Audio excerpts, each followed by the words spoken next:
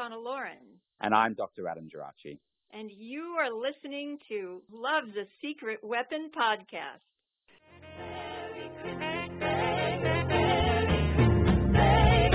Merry Christmas, baby. You should have treated me nice. Merry Christmas, baby. You should have treated me nice.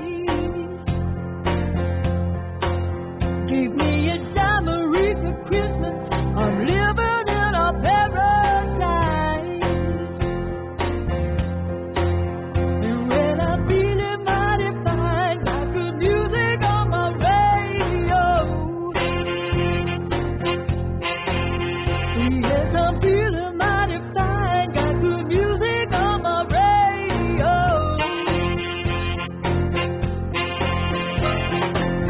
Kiss me, baby, underneath the mistletoe. Oh, go, go, go, go. Every Christmas, baby, you sure to treat me nice.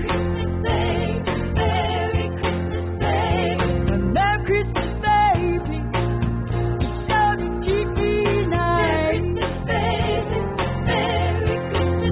Give me a diamond ring, now I'm living in a paradise.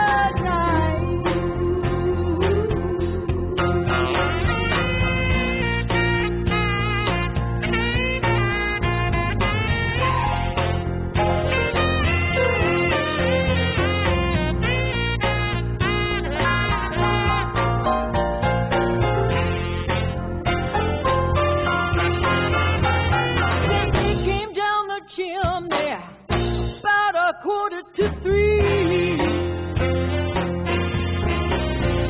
He left all these pretty presents that you see before me.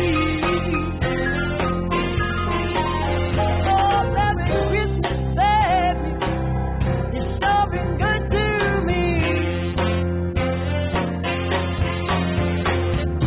Merry Christmas, baby, sure been good to me.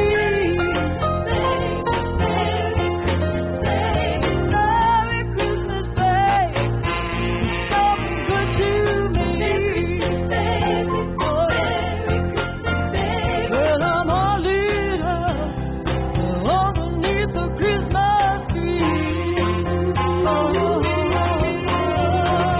Merry Christmas, baby, you keep interesting me. I'm all lit up underneath the Christmas tree. Merry Christmas, baby, sure been good to me. Merry Christmas, baby, Merry Christmas, baby,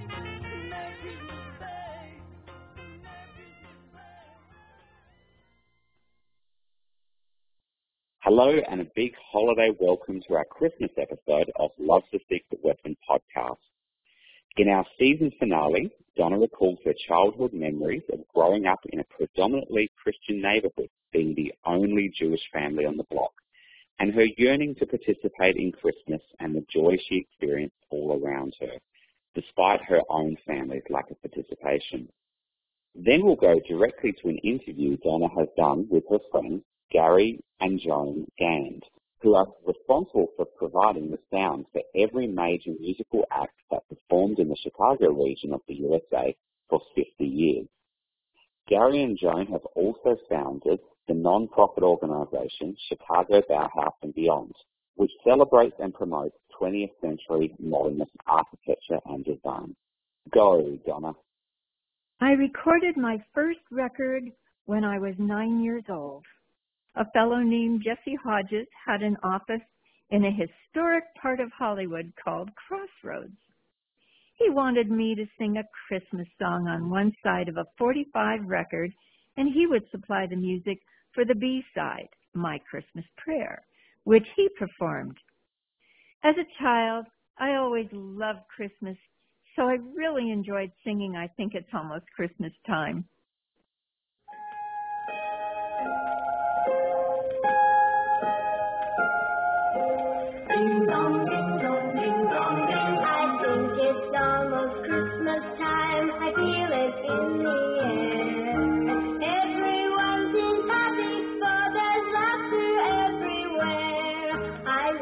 it would be Christmas 100 times a year. But then sometimes there'd be no snow, Santa's sleigh and deer. At Christmas time I just can't sleep, with every noise I take a little peek. I want to see if Santa's come, the sleigh and reindeer on the run. I'm gonna jump right out of bed with every sound I hear. I want to see old Santa, does he come just once a year? There was a conflict in my family who always celebrated the Jewish holidays and never Christmas. This exception to the rule delighted me. I grew up in a neighborhood where we were the only Jewish family other than the half-Jewish Hispanic family across the street where my friend Marlene lived. When the season changed and the holidays were upon us all, the houses on our block would start taking out their Christmas lights and decorating their front yards. Literally every home reflected the spirit but ours. We were the dark house among all the lights. My mother, although not very religious, insisted we have Hanukkah. So every year she'd pull out the homemade Jewish star Maury had constructed and painted silver with glitter. Little blue lights were strung to all of the points, and it took its place of honor in front of our living room fireplace. Of course, we never knew when Hanukkah would be. It changes every year according to the Jewish calendar. Christmas was something I could count on for being there the same time every year. The feeling of the buildup surrounded me. Early in December, the neighbors would speak of the presents they would start piling up and hiding from the kids so Santa Claus could surprise them on Christmas morning. There was talk of the night before when families would come together for Christmas dinner. And the smells coming from each home filled the air with turkey and gravy, pumpkin pie, gingerbread cookies, special Christmas candles, and my favorite, stuffing and sweet potatoes. Sure, for Hanukkah we had gelt, gold coin wrappers covering chocolate, and a dreidel that would spin for good luck. But not the same as Christmas lists. What do I want for Christmas? Don't you just think about that all year? It's a feeling of belonging that I had with a much broader scope of people. To be quite accurate, there was one other house on the block that displayed all blue lights. I never went to that house nor went inside because there were no children to play with. I can only assume they may have been Jewish. Essentially, being the only house that was dark on Grandview Boulevard from Victoria to Palm symbolized isolation, so I'd intermingle with Mrs. Fellows, a lady who lived on the corner of Grandview and Charnock. Every year, she'd invite me to keep her company while she wrapped her Christmas presents on her front porch, where she set up a rather extensive gift station. Funny how she would confide in me and tell me not to tell my friend Cheryl what she got for her. It was Santa who was bringing the presents. She was going to hide them until Christmas morning. This went on in all the homes around me. I would hear the Sullivans getting ready for school in the mornings. Yes, our houses were that close. Betty loved Ella Fitzgerald and would sing along to her music, while Mrs. Sullivan prepared her son Tommy for school. I would go over their aqua-trimmed house to be part of the festivities and walk in to see Opal applying butch wax to Tommy's hair and comb it with the part on the side. She had a very particular way of making Tommy's hair lift up in the front, not a butch, but a wave. Mrs. Sullivan lavished gifts on her family. On Christmas morning that same year that I recorded my first record. Another exception to the rule happened when I heard a car park in front of my house. I lifted my window shade and looked out my window. The car was a red Chevy convertible. It belonged to a singer who was in the Trooper Theater with me, an ensemble group in Hollywood. His name was Scott. I remember his favorite song was Day-O, the Banana Boat song by Harry Belafonte. When Scott performed it, he wore a shirt unbuttoned to his waist, just like Mr. Belafonte. We had a momentous occasion to perform at the Moulin Rouge on Sunset Boulevard, the current location of Nickelodeon. On that show, I was to play the part of an all-American girl and sing a song called The Auctioneer by Leroy Van Dyke. There were two very challenging aspects to this. First, learning how to sing $25 bid it, now $30, 30, will you make it 30, bid it on a $30, $30, will you give me 30, will you give me $30 bill? And next, having to dye my hair blonde. My mother found a gold hairspray that would change the color of my hair temporarily, and therefore spare me from having to use strong chemicals when I was only 9 years old. I ran to the front door and opened it. To my surprise, there was a present on the threshold, but the Chevy convertible was gone. I guess Scott was playing Santa Claus and wanted to surprise me. I ripped off the wrapping paper to find a toy tiger, just the right size for me to hug. No one in my family was awake, and so I slipped back into my bedroom with my furry toy. The tail really surprised me when I touched it, and it made the tiger roll over.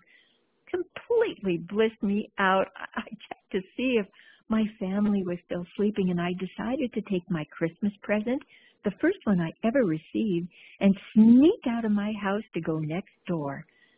I was a little scared because I just never took chances like this, but I really wanted to be included in the celebratory feeling that permeated the houses all around me. There was an actual hush in the neighborhood with all the families gathered around their Christmas trees, ready to open presents. I quietly climbed upstairs to the back door of my neighbor Camille's house. Pressing my ear to the closed door, I listened to the family inside. My own feelings of exclusion vanished for the moment while vicariously enjoying the giggles from the children. But I could get caught, so I tiptoed downstairs to my house successfully.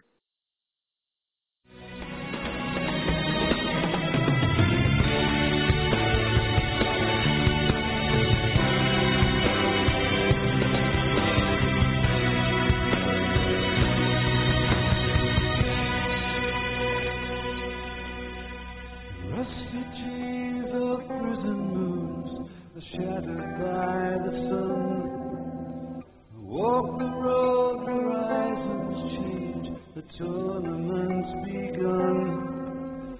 The purple viper plays his tune, the choir softly sings, lullabies in an ancient tongue, for the chords of the crimson.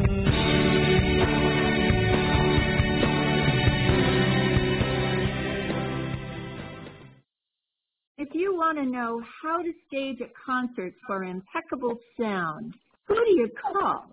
Gand Concert Sound, located in Elk Grove Village, just outside Chicago. In my Dr. Pepper days, I got to know Chicago through doing commercials for TV and radio.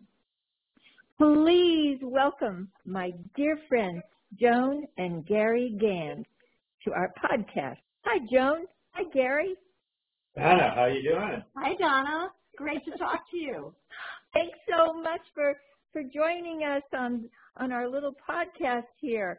And, the days that I toured, I got a taste of what it takes to sing through a microphone and actually enjoy what comes through.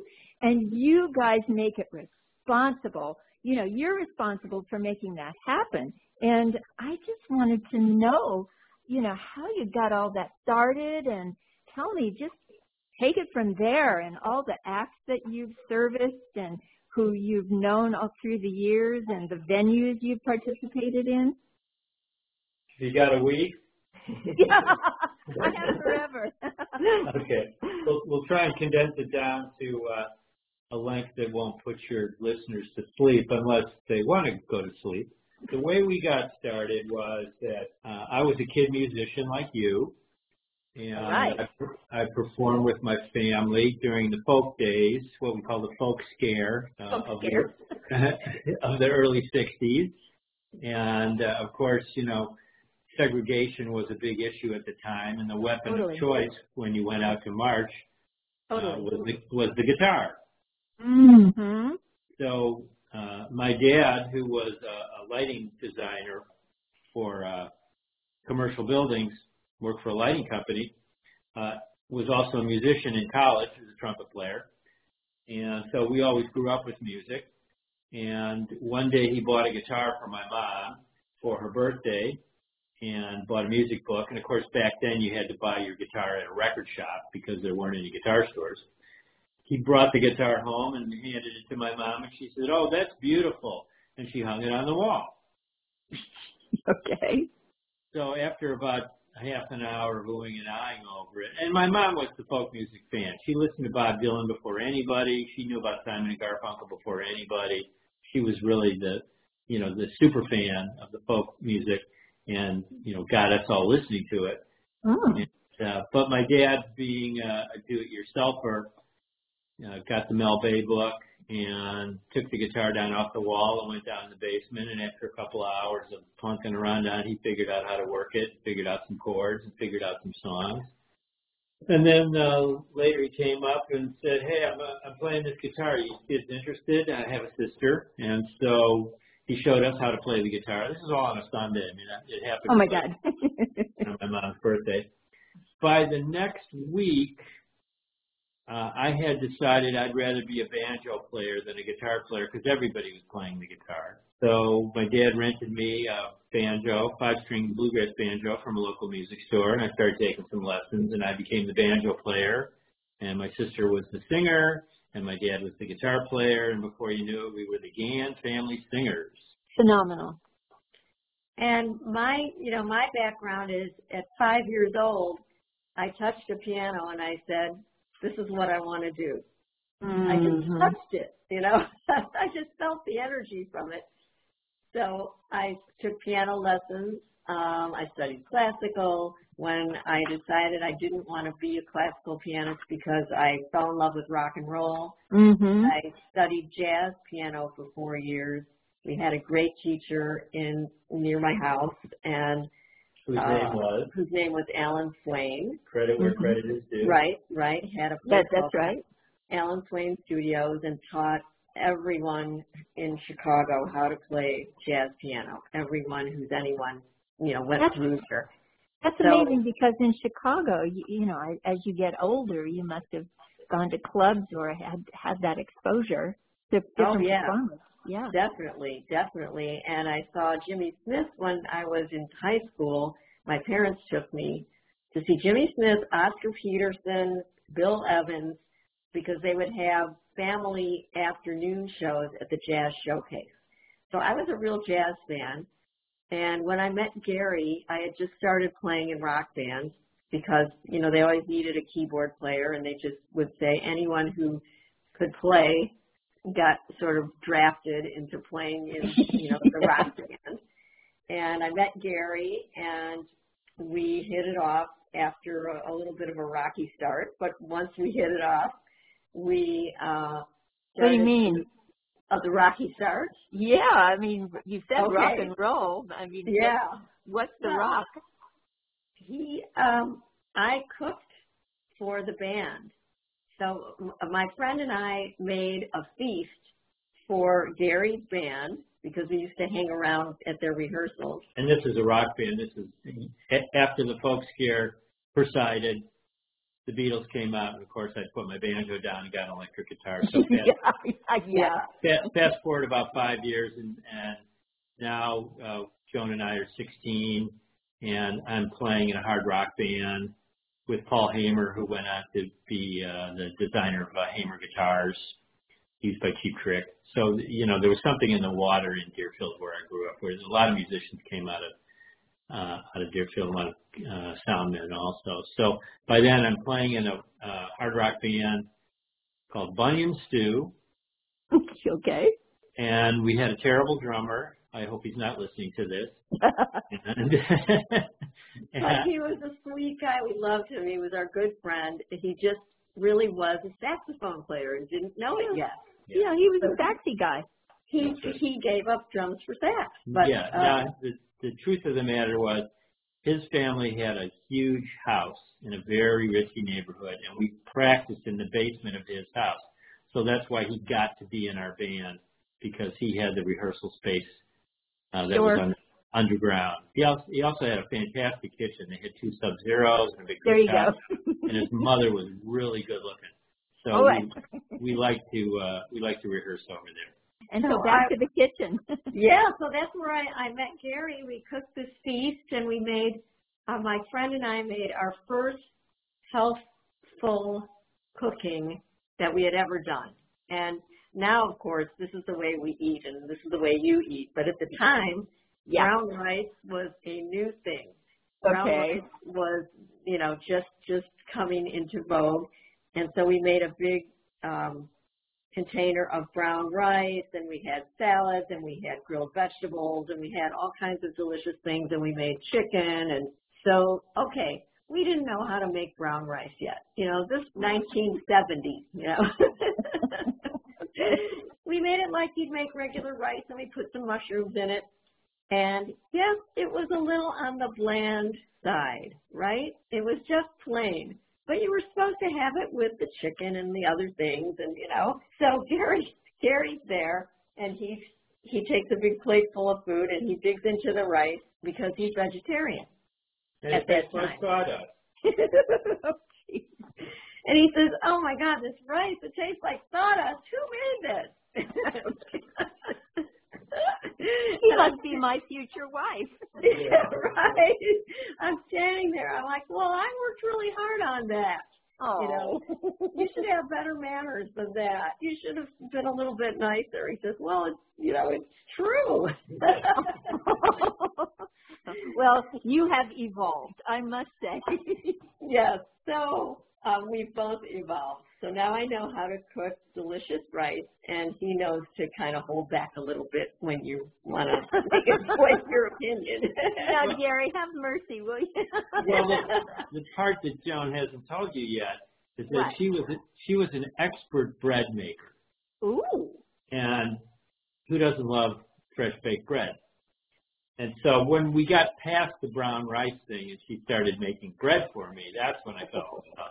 See, because that's when you need him. Right. Sorry. Exactly. I love that. So here we are, falling in love over bread and music. And we had our own rock band for a while, for 4 years. And we got really into progressive rock because, being the keyboard player, I love to listen to Keith Emerson, Emerson, Lake and Palmer, and those types of bands. King Crimson was a big favorite. And after doing that and having fun with it, we realized we were not going to get famous playing that kind of music or doing whatever we were doing. But what was happening was every other band would come to see us. Mm-hmm. Because we were sort of the musicians, and our sound was good, and our equipment worked, and we had all kinds of equipment they had never seen, like Moog synthesizers and effects pedals that Gary used, and speakers, and the other bands would come see us, and then they would come up afterwards and introduce themselves and say, we really need help with our equipment. We just can't make it work. Would you be available to work with us? So that's how it all started. Wow. And tell me, please tell our listeners, some of the artists that you eventually started providing this wonderful sound equipment and your stage settings as well. We worked for everybody, but I'm thinking specifically of talking about some of the people that your listeners would be familiar with. We work with all the current artists, but we work with, of course, when we started in the sound business, it was only 1976. So a lot of the groups we were working with were the 60s groups, that were just starting to tour at the time. Now, something that your listeners may not remember is that prior to Woodstock, you did not see bands in large settings. I mean, if you did, they sounded terrible because they were just using the paging horns that were in the facility, like in the like when the Beatles played, all you could hear was screaming girls, right? Yeah, you couldn't hear them, and that's what eventually broke them up. Yeah, that's right. That's right. So these places did not have sophisticated equipment yet, Mm-hmm. and in order to get sophisticated equipment, I had to build it because it was not available. Most of the good speaker systems were in America, and the good electronics were in England. So we had to assemble the stuff. I mean, for a while, I had a wood shop in our garage, and I was building my own speaker cabinets, and I was driving the truck. Oh, man. Yeah. And Joan was booking the gigs. So I would be on the road, and this would be in the late 70s. I'd be on the road, and there were no cell phones. There was no computer, there was no internet. So what would happen is I would call her from a payphone using something called an AT&T phone card. Right.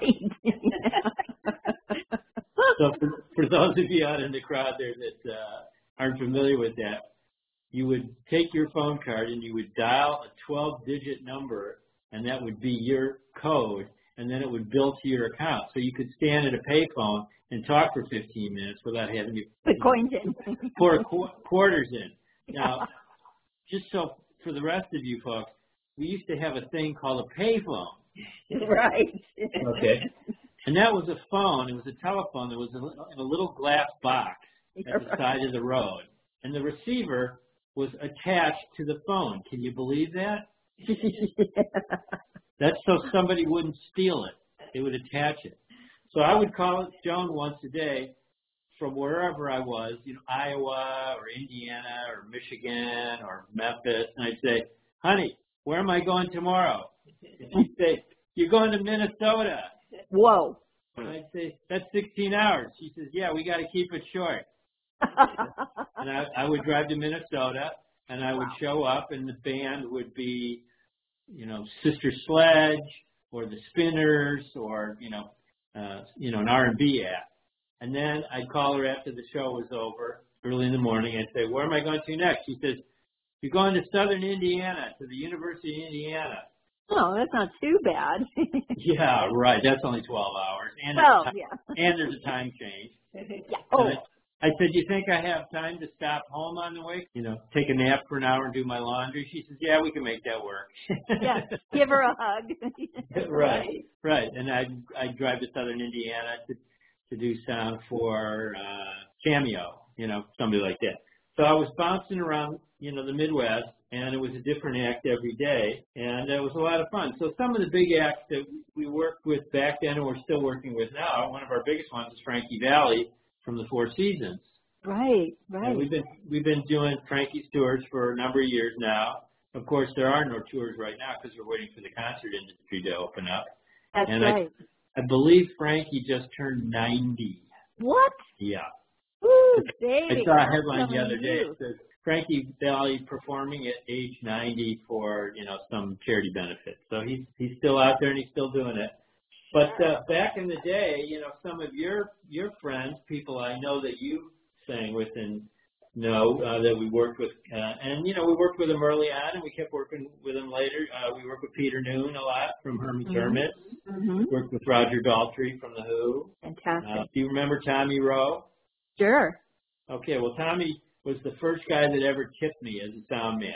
Oh, man. he gave me, nobody would give the guy the time of day. He had several hits, Sweet Pea and Dizzy and Sheila, and we were working at an amusement park. Nobody was paying any attention to him, and I was just my regular nice guy self to him, and got him through the gig and made him happy. And at the end of the show, he gave me $20. Now, $20 in 1979, that was like $100, Yeah, so, absolutely. Very generous. Really nice. So I have a soft spot in my wallet for him. What an exciting career that you both shared. I mean, and you cultivated into just an expansive regional business that basically you have what kind of on hold, or are you still facilitating sound equipment? Well, right now we're calling it hibernation. Hibernation, okay. Yeah, we can't do anything, and in the Midwest, everything is shut down in terms of concerts. So we're just on hold, hoping and keeping our people on staff as much as we can. Sure. Hoping that maybe by next summer things will be better if there's a vaccine. Now that we have a new president coming in. Thank you. We are so happy and hopeful about that. So we're hopeful that by maybe next May or June, there will be able to be concerts again. But if there aren't, it's just we're hoping that people will come up with some other options, creative ways to have music, because we miss virtual. Well, I had an idea since, we're talking about this. By the way, I looked it up. Frankie's 86, so he's still young. Oh, he still has a few more to go. So I think one solution to the concert industry would be, since video plays such a big part in the live concert experience now. I mean, my funny story is I went to a Stones show because Daryl Jones, who's the bass player in the Rolling Stones, and is from Chicago, and he and I used to play on radio and TV commercials together. Oh. And one day he says, I'm going to have to quit the session business because I think I might have a gig. And I said, with who? He says, well, I can't tell you until I get the gig. He says, it's not going to happen, but, I'll let you know. So anyway, the next day we go in to do a commercial for, not for Dr. Pepper, I think it was Coors. A little more potent. Yeah. When they needed somebody to play 60s guitar, I used to get the call. So Daryl says to me, I got the gig. I said, with who? He said, the Stones. And I mean, everybody in the studio, we just let our jaws hit the floor. That was 25 years ago. He's been with them ever since. Whoa, that is nuts. So anyways, we're at a Stone show, and I'm on stage, and there's this guy and this kid on the stage during the show, and he's sitting in the VIP seats. And I asked him, I said, how much did that ticket cost you? He says, my ticket was $3,500. Ticket for my son was $1,500. So I said, okay, so you're in for $5,000. He says, yeah. And I said, worth it? He says, sure. Sit on stage with the Stones? Are you kidding me? I said, yeah, sounds good to me. I watched this guy for the rest of the show, and he turned his chair around facing the video screen and watched the whole show on the video screen. Even though Mick Jagger was like 30 or 40 feet away, he watched it on the video screen because he could see it better and it was close up and all the rest of it, after spending that kind of money. So that leads me to the importance of the video screen. And I think what could happen in the future is that the bands could perform on a stage like they do now. The video component could be more important. For example, each guy could have his own video screen, which dentists used to do, so that, whoever you want to look at, you just look at their video screen and you see them. And then you could build this whole arrangement in a large parking lot that would be across the street from a huge building, like a hotel, for example. So what you do is take a hotel in Las Vegas, MGM Grand or something like that. Oh, sorry, I get you now. Yeah, you build this whole thing in the parking lot, and then you book a room as not to go gambling necessarily, but to see the concert. So you pay your money for the room, $500,000, whatever it is. You stay there with 4 friends. You sit on the balcony. You drink from the mini bar. You can, so you're protected from the rest of the people in the audience. Yes. It's a vertical situation. But everybody at the hotel is there to see that. Yes. Right. Genius. Wouldn't that be cool? And then from the act standpoint, you're on stage. You're staring at this 20-story building filled with people that are cheering and applauding and shouting out the windows at you. So you still get your audience feedback. Because the problem is if you put people, if you isolate them behind plexiglass or you put them in their cars or whatever, as a performer, you and I know, the reason we do it is to get the interaction with the audience. Exactly. The connection, yes. And I'm trying to figure out, well, how do you get the interaction with the audience? And I got to tell you, if you're standing on stage, for example, we went to Lollapalooza a few years ago, and we were on stage with the Black Keys. Oh yeah, love them. And when Dan you Albert. look out, when you look down, and it's one of the best places to perform in Chicago, because when you look out from the stage, you see all the office buildings in the Loop. Oh yeah. That are all lit up, and they're full of people because everybody works in the Loop, and they just stayed in their offices and watched the show from there. So you look up and you see thousands of people in these skyscrapers cheering and waving and flashing their lights, and it's a really great experience for a band to be able to play that way. So I think you could take that and expand it and make that a new way to perform. That is phenomenal.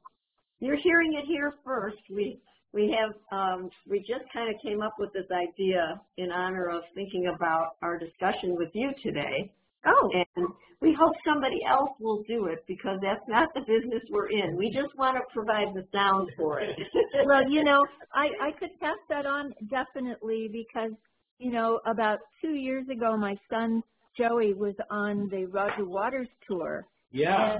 And he was scheduled to leave again, this past June, but obviously Roger had to postpone. And and he's been doing, some virtual things and, videoing the recording sessions and so forth, and then showing them online. But they're hungry, and so Radiohead too, he's involved with, and these people are just so hungry to get back on the stage and connect with their fans and, exchange that energy. So I can pass it on, that way. Yeah, maybe this little idea is a seed and it'll get planted and grow somewhere. We would love it if we hear that, especially Roger Waters. He's someone who's so cutting edge and shows, his production and everything, could pull it off.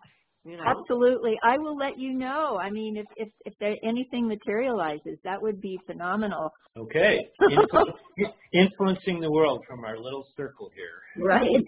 That's exactly, there is no distance, I'm discovering, that from the so-called isolation from Corona, we're still able, even more so actually through technology, to stay connected. Even though we can't hug and, be as close physically, we can still have a real experience together. So and we don't have to shower.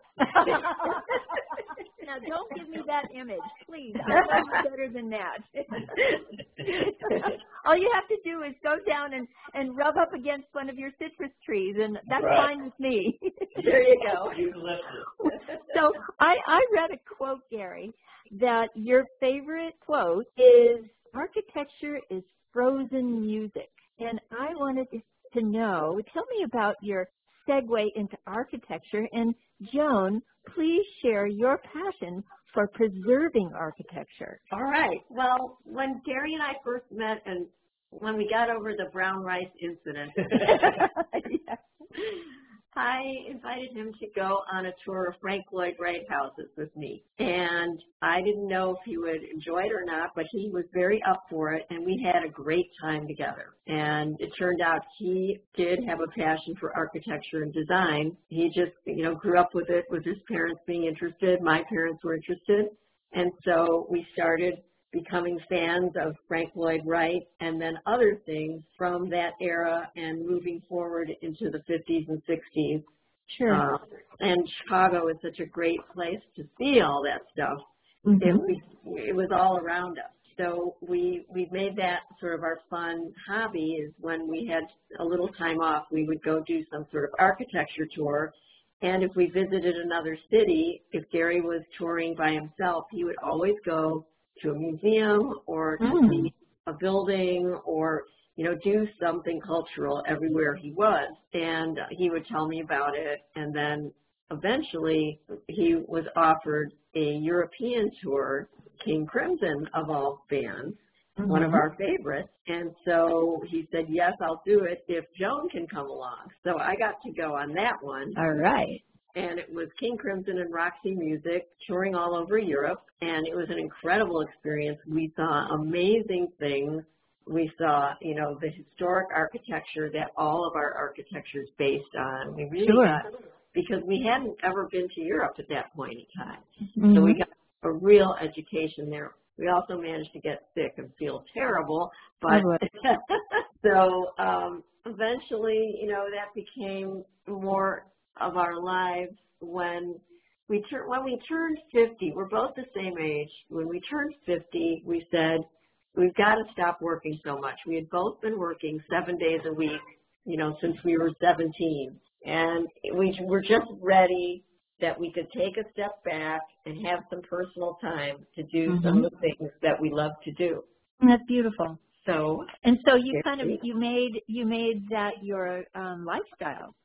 Yeah, what happened was we were coming back from a music trade show, and we went through Los Angeles, and we took an architecture tour in Los Angeles. And then... Hello, Kitty. Chiming in. I don't care about that. I want crunchies. And the woman in Los Angeles recommended somebody in Palm Springs. She says, well, if you're into architecture, you got to go to Palm Springs and take a tour there, which we did. And we ended up staying in a hotel, and in the next room was Julius Schulman, who is the world's foremost West Coast modern architecture photographer. And I had grown up in the Midwest seeing Julius's work and really fell in love with California modern architecture through his publications of his photos. So we got to have breakfast with Julius. Amazing. We got to be fast friends, and he made us fall in love with Palm Springs through his eyes. He was in his 90s at the time. Whoa. And he had been coming to Palm Springs since he was 17, and by the end of the meal, he had convinced us that we should buy a house in Palm Springs. So we went looking the next day, and within a couple of months, we had purchased our first house in Palm Springs, figuring, well, we'll go once a month. That's how we'll break up our workload in the winter and, get out of the snow. After 50 years of snow, I'd had enough. Okay. Me too.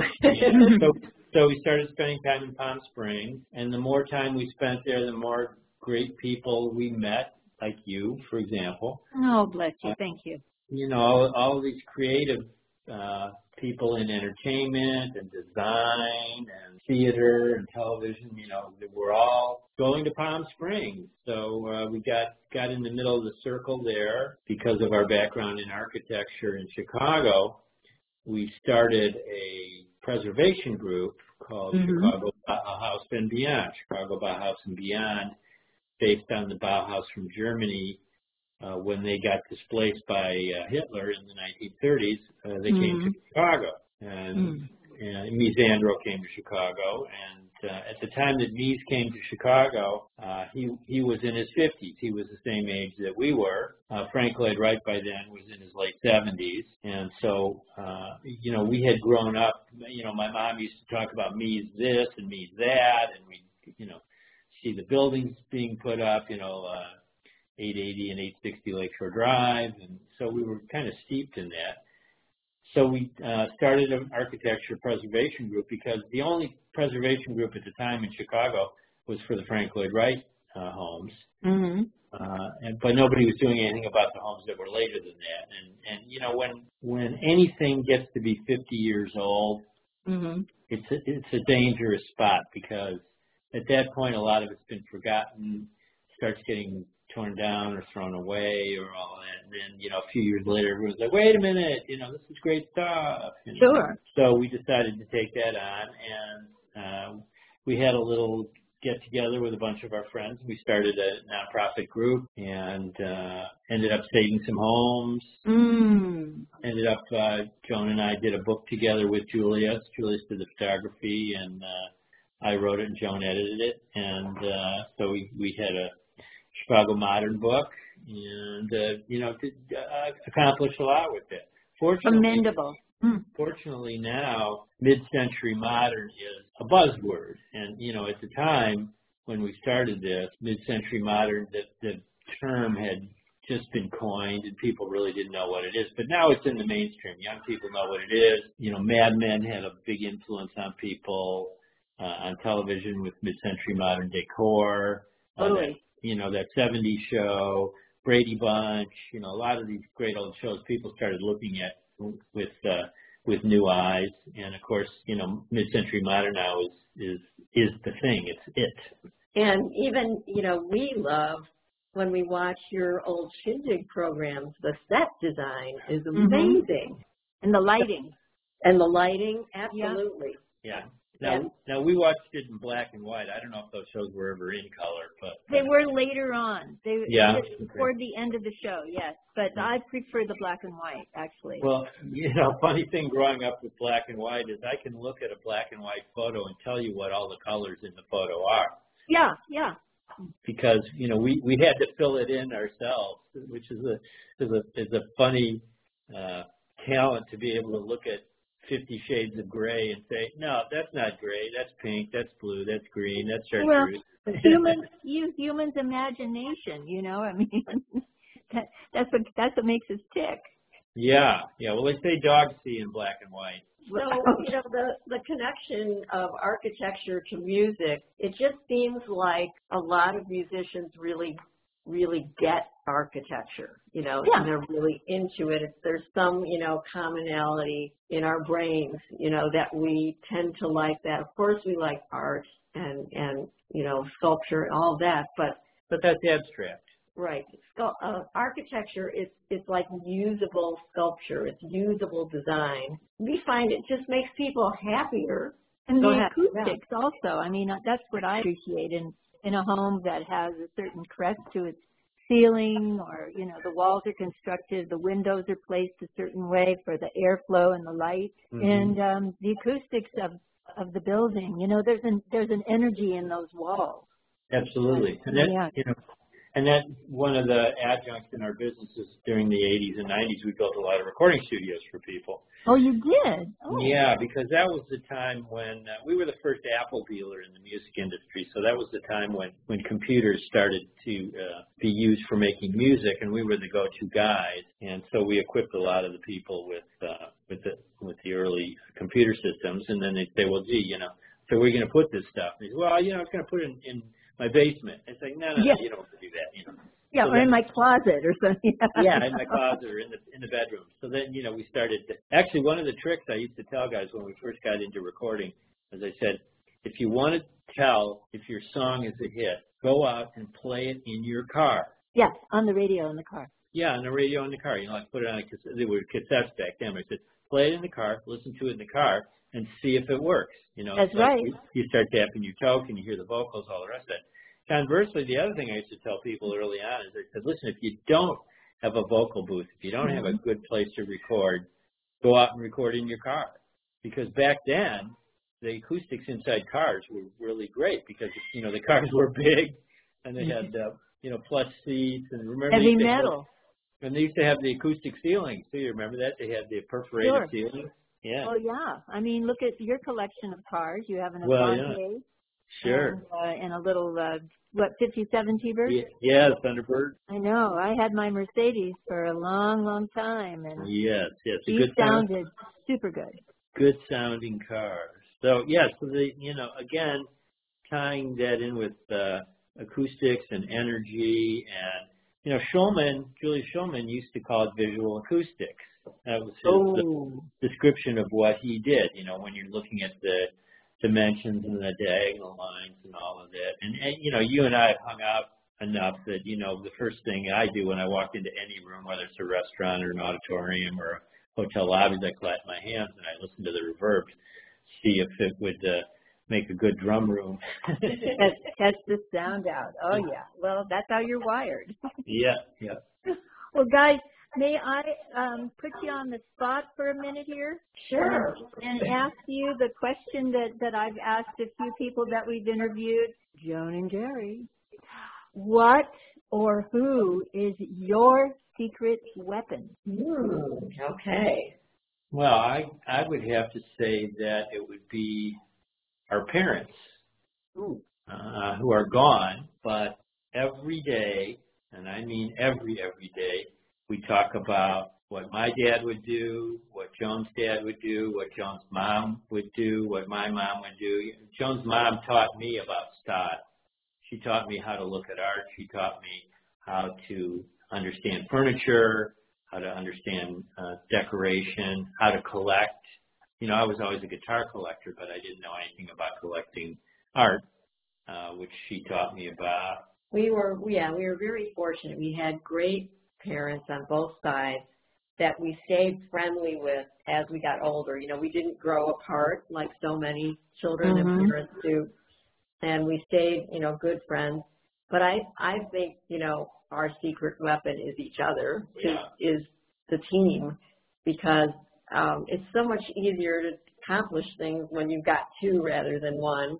Oh, I love that. And especially because we have complementary skills. We kind of fit together really well like a puzzle piece. Oh. Somebody's the bass and somebody's the treble. Right, exactly. And I can't tell you which is which, but in a way, you tune each other. This is what happens. Yeah, I'm probably the bass and rhythm. Like when I play keyboard, like I have sort of I hold down, what we're going to do. We have a project, and I know what that project is going to be, and then Gary just comes in and solos over it, like a monster guitar player, and comes up with the greatest creative ideas. Well, you are the goddess. and he is the great appreciator of the goddess. Yes, well, it takes two. It does. It does. Exactly. It definitely does. Oh my goodness. Well, I appreciate you and your friendship and your love and your support, and I do want to thank you so much for being wonderful guests and lovely people forever and ever, and just keep doing what you're doing. And this is Love's a Secret Weapon. Thanks, Donna.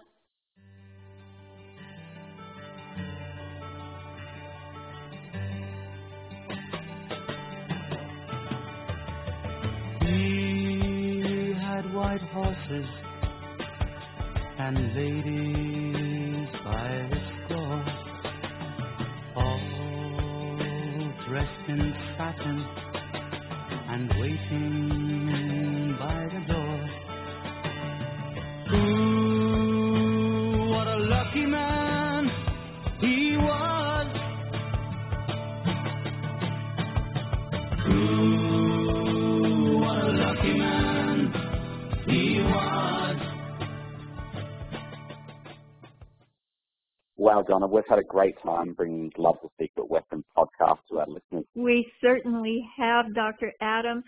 This is such a unique experience for me, and I hope you have enjoyed it just as much as I have. I love collaborating with you, and I just think it's phenomenal. You're in Adelaide, Australia.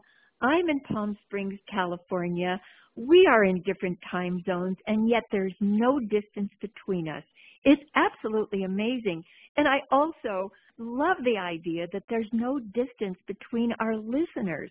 Wherever you are in the world, we're all connected. That is the phenomenon of these times.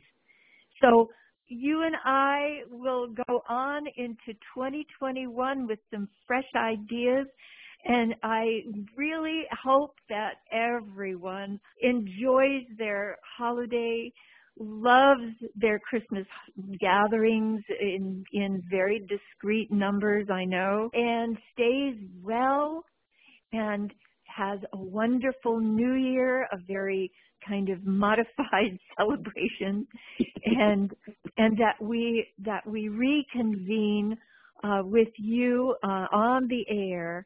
And I wish you all a very Merry Christmas and Happy New Year from Adam and myself, Donna.